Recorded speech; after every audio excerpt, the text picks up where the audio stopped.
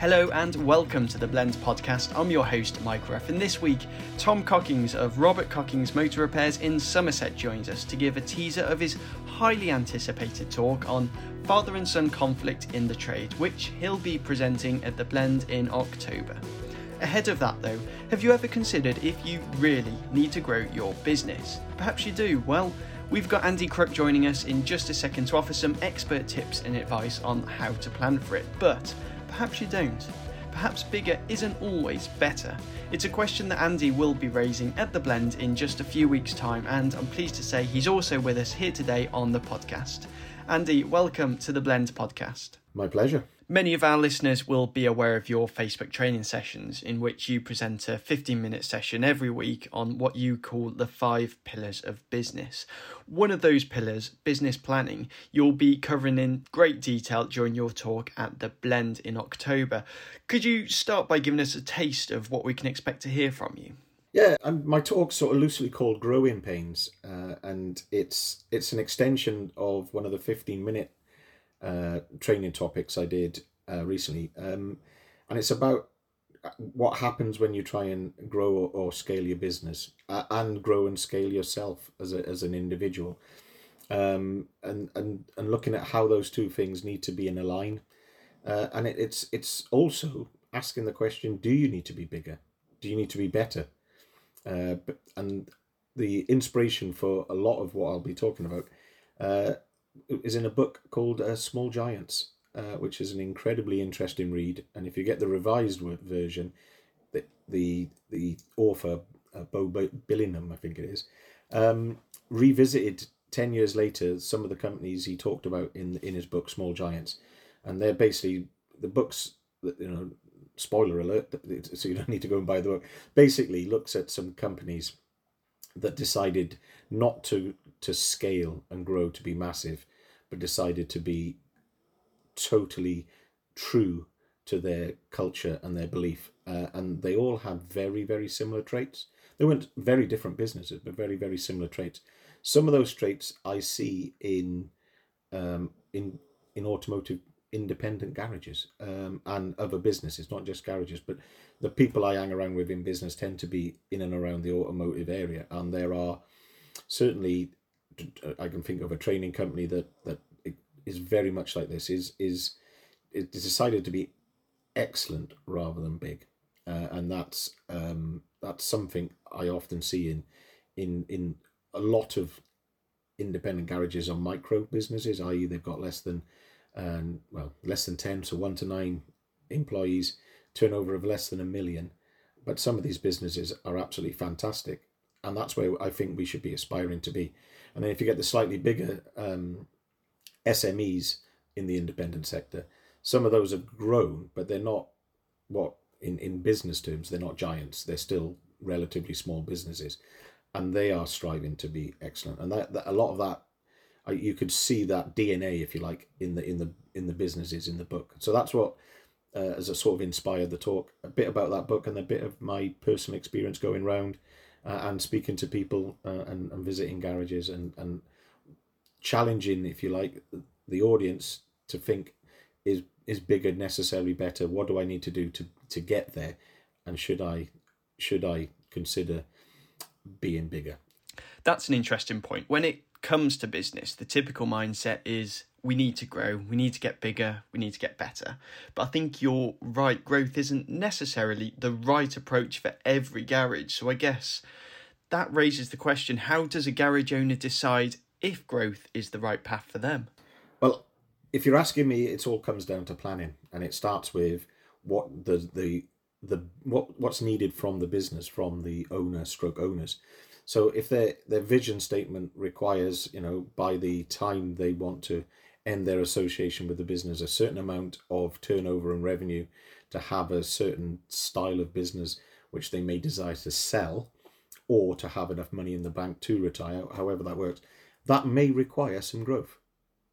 If that's not the outcome, maybe design a business that serves your purpose perfectly is a better way to go. And it might not be that bigger is better. It might be that better is bigger. With you, I think. You talk about business growth, but personal growth is a big part of it too, right? Absolutely. And whenever I talk about planning, the first thing I always ask people to do is plan their next 10 years rather than their business's next 10 years, and then build a business that serves you rather than you serving your business, which is often the way. Sadly, far too many, not just garage owners but small business owners, are slaves to their business. They've done is they've traded in a job they didn't like for another job that's equally difficult, but one that they can't leave. Not easily, and they can feel trapped. And the easiest way out of that, the way to overcome that, if you like, I call it the E Trap, which is a book by Michael Gerber, the E Myth. To get out of that trap, if you like, is to have a plan, and have a plan for yourself, so that you are constantly achieving and growing yourself, and your business will follow you, because your business is the tool for achieving your personal aims and growth. And to become better in business, you have to become better as a individual, as a person, because you need more skills, if that's what it is, or you just become a better person, more rounded person for it. Because to get good at some of these things, you have to learn more. And I'm one of my key values is lifelong learning. Hence the fact at my age, I'm still attending university. It's been a constant in my adult life. Didn't do very well in school. I thought school was for girls and rugby, but since I've really appreciated the value of education and what it can bring, not just to your business but to yourself and the people that you meet. The idea of sitting down and planning the future of your business can seem somewhat of a daunting prospect, but is working out that plan as hard as it may seem on the face of it? Do you have any sort of practical tips or advice on how garage owners can properly develop that plan into something that they can use? If you don't have a plan, then what? How? And I think it's a very famous quote by a baseball coach called Yogi Berra, and he said, "If you don't know where you're going, you're unlikely to get there." And it's never truer. It's a bit like having a business where you don't know what the destination is. It's a bit like getting in your car and just driving. Are you likely to get to where you're going? Very unlikely, isn't it? Unless you know where the actual final destination is. And that's what having a plan does. And most people, whether they know it or not, or they consider to have a plan, they have a final destination in mind. There is something at the end that they would like. But unless you formalize that, unless you write that down, unless you have some idea of how you're then going to get there, and I always say to work backwards from that.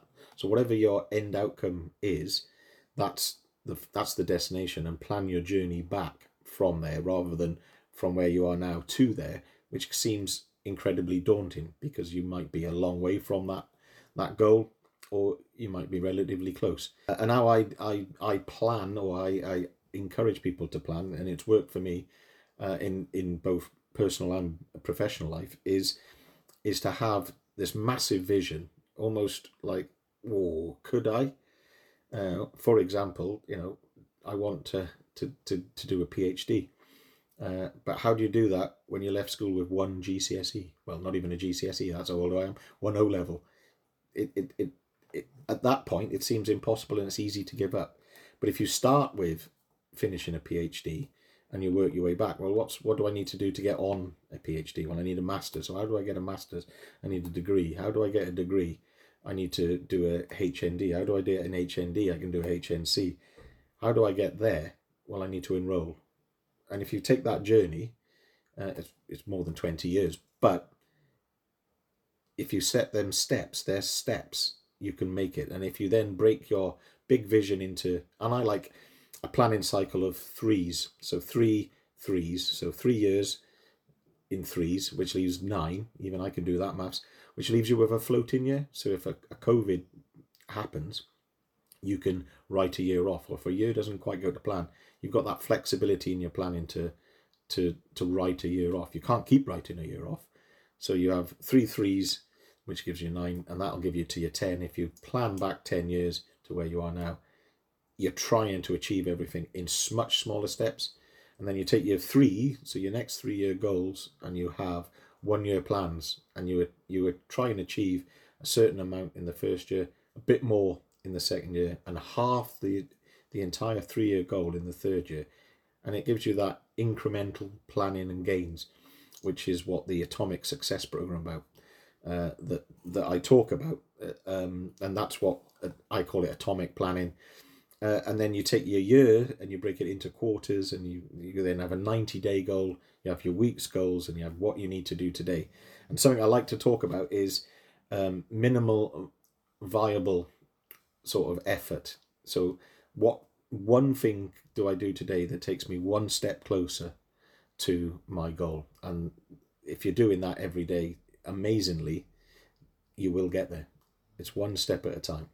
You're right, it really is amazing, because the compound effect of those small improvements over time can be significant. James Clear, in his book Atomic Habits, suggests that improving by just 1% every day, which at the time is hardly noticeable if at all, over a year you'll end up being 37% better. How amazing is that? Things are changing within the independent garage sector though, aren't they? I know you sometimes refer to an awakening, Andy, in recent years. Could you just tell us what you mean by that? That's what I call COVID, the Great Reset. It's not just in our industry. It was across the board. People had a real, if you like, wake-up call, and people had disruption to their lives enforced upon them, and they had time, because they stopped going to work every day, even if it was for very, very brief periods. For those of us who were lucky enough to be in that position where we had that break, even if it was just for a week, people went, is this what I want to do? And then they looked at other people maybe doing slightly more, should we say, meaningful work, like nurses and other people, and they looked at that and thought, am I making a big enough difference? And some people looked at it like that. Other people looked at their lives and thought, do I want to go to work? Us as business owners, especially as garage owners, flexible enough now. Or do we only see what we saw, or do we only believe a garage can be run with full-time staff working, 8 till 5? Is that actually true? Could we be more flexible?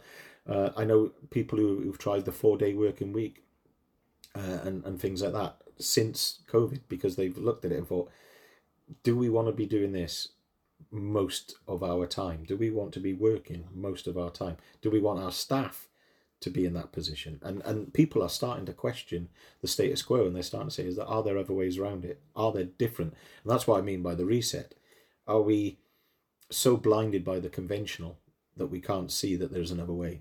And I suppose this great reset is rather timely too, because it's come at a time of significant change. Now, I know the pace of change within the automotive industry has always been extremely fast, but the difference that we're experiencing right now is the very fundamentals of the industry that are changing right now, what with electrification and even autonomous drive technologies. So it's only right for garage owners that still want to have a business in 10, 15 years time to look up at what's happening and make the necessary plans now. Yeah, absolutely. And will your working environment look the same? And the short answer is probably going to be, in up to 5 years, probably won't have changed much. You might start, depending on how the future of personal mobility changes, will depend on how the independent garage sector looks. I mean, if you consider, if we had just close your eyes and imagine that tomorrow everything was totally battery, what would that look like? What would your business look like? What would be the work you would be doing? There were no internal combustion engine vehicles. Everything had a battery. What would your garage look like? What work would you be doing? Having time to think about things like that allows you to start to prepare, I suppose. But I still think, I hope, because my mission is to save the internal combustion engine, that we will still have internal combustion engines in 15, 20 years' time. There might not be as many, and we'll have a range of different technologies for our personal mobility. Will there be a requirement to specialise further? It's very difficult to say, but the technology that's on cars now is so complicated. I think we need to look at how we recruit, where we recruit from. The minimum level of education for a technician now must be greater. We need to get that message into schools. We need to attract high quality engineering graduates, I believe, into the motor industry, not to design the cars, but to fix them. Now, there'll be some garages out there that will say, well, we're retiring in 10, 15 years' time, so we're just going to keep doing what we're doing until then. And that's perfectly fine. Others may well already be on that path to servicing the UK's changing car park, and that's great. I guess it all comes down to doing what's right for your business in your own personal circumstances, but you can only make an informed decision on that by being aware of what's happening. And that is what makes the Blend such a fantastic opportunity for garage owners across the UK and Ireland to come along and discuss those challenges and work out the various paths to success. Yeah, absolutely. And bouncing ideas around, because you might be thinking one thing and somebody else might be thinking somebody else, and sharing those two ideas somewhere in between the two extremes will probably be the reality. And even if you just have an awareness, you're more likely to be prepared for that change. It's going to sneak up upon us. It's going to be gradual, but one day, a garage owner that may be ostrich-like with their head in the sand, saying we're going to retire by the time all this happens, it's not going to affect us. We're going to continue our business as is. They might find their customers are already voted with their feet and leaving way before it becomes a critical point in terms of the number of vehicles for their garage, because they'll be seen as maybe not an attractive proposition for that customer, because although they may have one petrol vehicle left, their other vehicle, because most households have two, is an electric vehicle, and the experience they had in the nice electric vehicle garage, if you like, that business who's kept up with the times, is modern, isn't a if should we say, I'll use the term under the arches, because it just brings up an image in everyone's mind. We know what that garage looks like. That's more likely to be the ostrich, where someone who's looking forward probably has a better proposition, deals with the customers differently, and therefore they might start losing customers, not because of the change in technology, but because of the improvement across the board by other garages, the improvement they're not willing to engage in. Not just because they're not looking at these technologies, but a petrol vehicle, I'm in a relatively new Toyota, and, it drives itself. It's the active cruise control and lane assist just means on the motorway, I really aren't paying that much attention, when I should be. But that's the level of technology in that vehicle. And that's, it's not new technology, yet therefore a garage that hasn't invested in that, when that Toyota goes in there in a few years' time and it's out of warranty and they say, sorry, we can't do it, and they go to the other garage that can, because those technologies are more associated with the newer electric vehicles, and they can do that work, they might have lost that customer. So when they might be retired earlier than they think, or if they're planning, and it's a big topic of mine, they're planning on selling that business, what are they going to sell? Andy, we're almost out of time, I'm afraid, but very quickly, what's the key message you would hope people take away from your presentation at the Blend in October? Invest in yourself, because if you don't, no one will. And then once you've invested in yourself, you'll be able to invest in your business and the people therein. Andy Crook, thanks so much for joining us today. We're looking forward to hearing much more on the topic of business planning from you in just a few weeks' time at the Blend. Thanks very much. It's been a pleasure.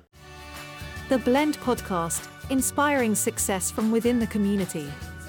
Join us at the Blend on the 7th of October at the Eastside Rooms in Birmingham. Now, no matter how much thought you put into your business plan, the one thing that you may not have yet considered, if you're running a family-owned business at least, is a family dispute putting the brakes on innovation and causing ripples of discontent in both your work and home life. It's a situation that Tom Cockings of Robert Cockings Motor Repairs in Somerset came up against in recent years. I'm pleased to report this story does have a happy ending, as we'll find out shortly. Tom, How are you? Welcome to the podcast. I'm very well, thank you. Nice to speak to you. We've been really looking forward to having you on, and we're especially looking forward to your talk at The Blend in October. We'll have a chat about that in a minute, but before we do, could you perhaps get us started with an introduction to your business? Business was started by my dad back in 1979. He used to work with a garage and decided he wanted to move on and do his own thing. So set up on his own and has built the business up from the ground up, basically. It's started off as a very small concern with not much to do and didn't really know where the next mortgage payment was going to come from, but gradually just worked hard and developed it into the business that it has become. What was your introduction to the business? I started working with Dad on Saturdays as a child. He used to take me in on a Saturday morning. We'd sit there for hours just whilst he's working. I was watching and learning, and I'd go in every school holidays working with him, helping him out. And then eventually I finished my A-levels and decided to have a gap year before going to university. And that is when I didn't go back to university. I just stayed working for him and kind of worked full time. And then that all went on, and eventually in about 2008 he made me a director of the business, and I kind of worked my way up from there. What sort of setup do you have now? Currently we have a workshop that is 5,000 square feet. I've got 8 ramps including an MOT bay, and I've got at the moment 9 employees, but I'm literally just in the process of expanding the workshop again and adding some more ramps and another 5,000 square feet and hopefully some more employees should the interviews go well. Now, we've been chatting on the podcast in previous episodes, and I must confess your ears may have been burning because your name, Tom, has cropped up a few times now as one that many of us are particularly looking forward to hearing at the Blend in October. So, no pressure. And without any further suspense, Tom, tell us what your talk is all about. Well, it's my journey through business, from starting off at a young age, working for a family business, and the distinct challenges that brings. We find a lot of garage owners come from a father-son background usually, and there are particular challenges within that dynamic that make business very difficult.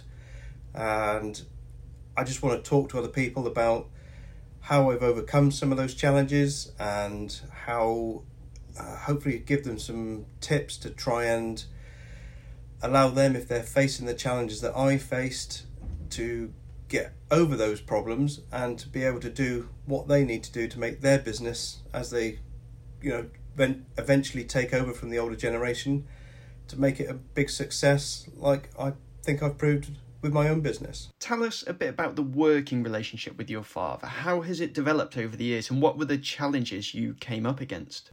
The working relationship with my father has always been very good. We've always worked closely together, but in later years, as he's become closer to retirement age, the willingness to change and make changes or to invest in either buildings or equipment, I guess the desire dropped off massively because he's towards the end of his career, if you like.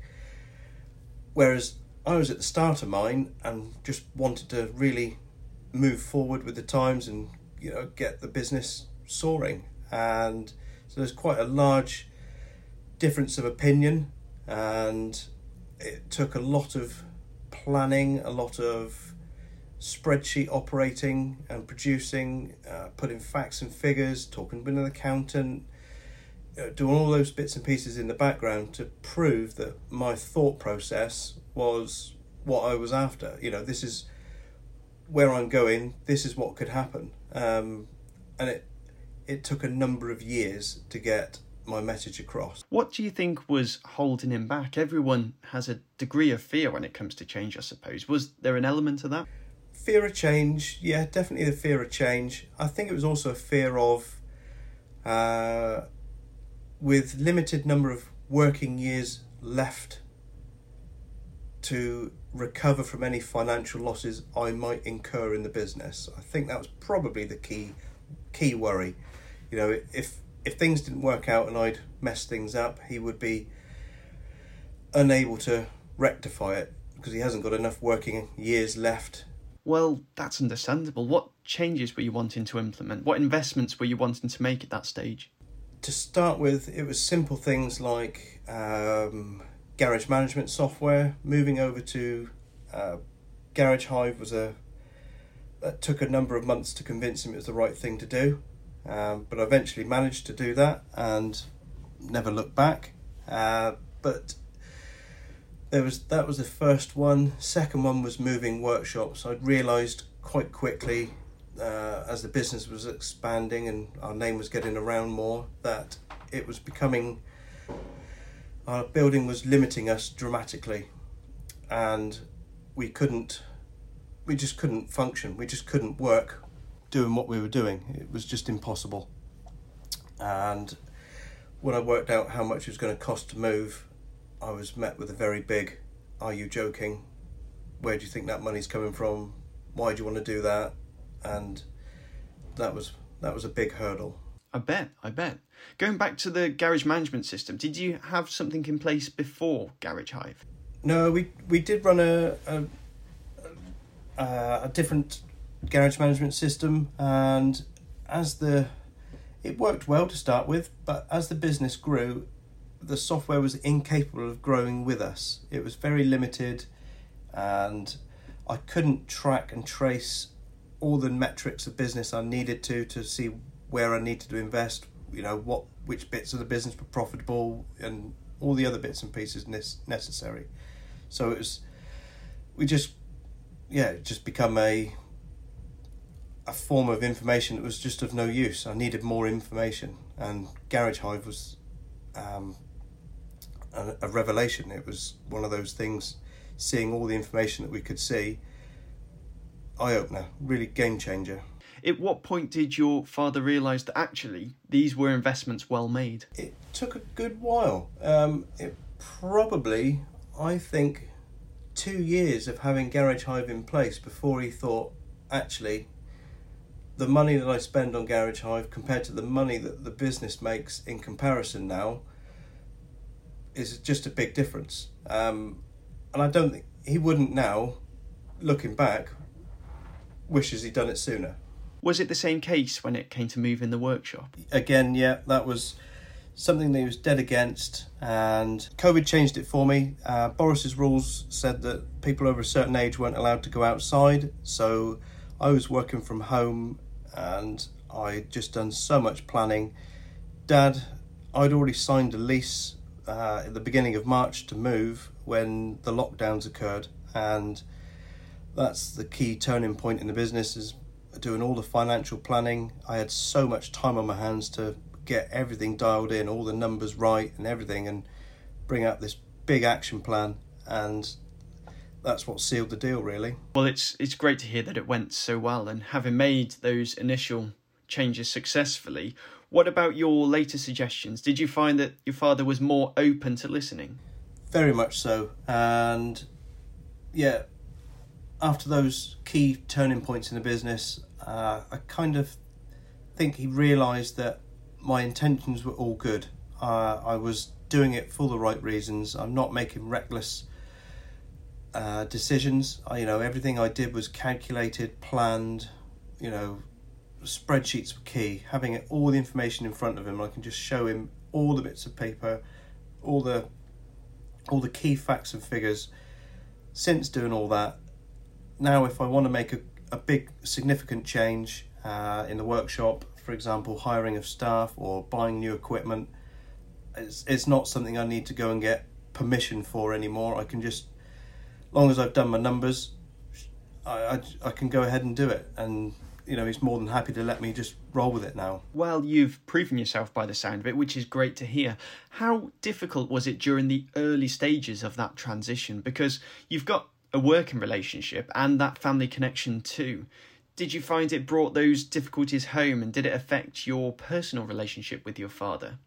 Definitely, yes. It did have a big impact when all the conflict was there. It did have a big impact on our personal lives. I couldn't face going to my parents' house very often, because every time I went there I would get questioned and quizzed, and it would always be something negative produced in front of me to make me think I'm doing the wrong thing. But that's all changed. We've got it all sorted, and everything else is all how I want it. Our personal relationship is fantastic. It's so much better, much more relaxed. It's nice now to go over and see mum and dad and have a roast dinner, and we just talk about family stuff. It's great. Good, pleased to hear it. For anyone listening that this may be really resonating with, what's your advice, Tom? Firstly, for the older generation listening, and secondly, for the younger generation. To the older generations, I would say listen to the children. Sometimes their ideas may seem completely daft, but ask them to back up their ideas with proof of concept. Ask them to show you how they can make it work. Don't just say no. Don't just put a barrier up in front of them. Just ask them to prove it. And if you've got someone that shows willing and is wanting to prove it, they will. To the younger generations that are facing these battles, it is a case of you need to pull your finger out. You need to prove what you want to do with the business will work. Facts and figures. Speak to your accountant, speak to financial advisors, speak to other industry leaders, and just make sure your ideas aren't flawed, and come up with the proof that what you want to do will do it for the right reasons, for yourself and the older generation. Well, Tom, it's been really very interesting chatting to you, and as I say, we're all very much looking forward to hearing much more from you at The Blend in October. Excellent. Thank you. Thanks for listening to The Blend podcast, and thanks once again to today's guests, Andy Crook and Tom Cockings. It's worth mentioning that tickets to The Blend, which takes place on the 7th of October at the Eastside Rooms in Birmingham, are now fast approaching a sellout. So if you haven't booked yours yet, head over to the Blend website and get them now to avoid disappointment. All that's left to say is subscribe to The Blend podcast, and we'll be back in a couple of weeks.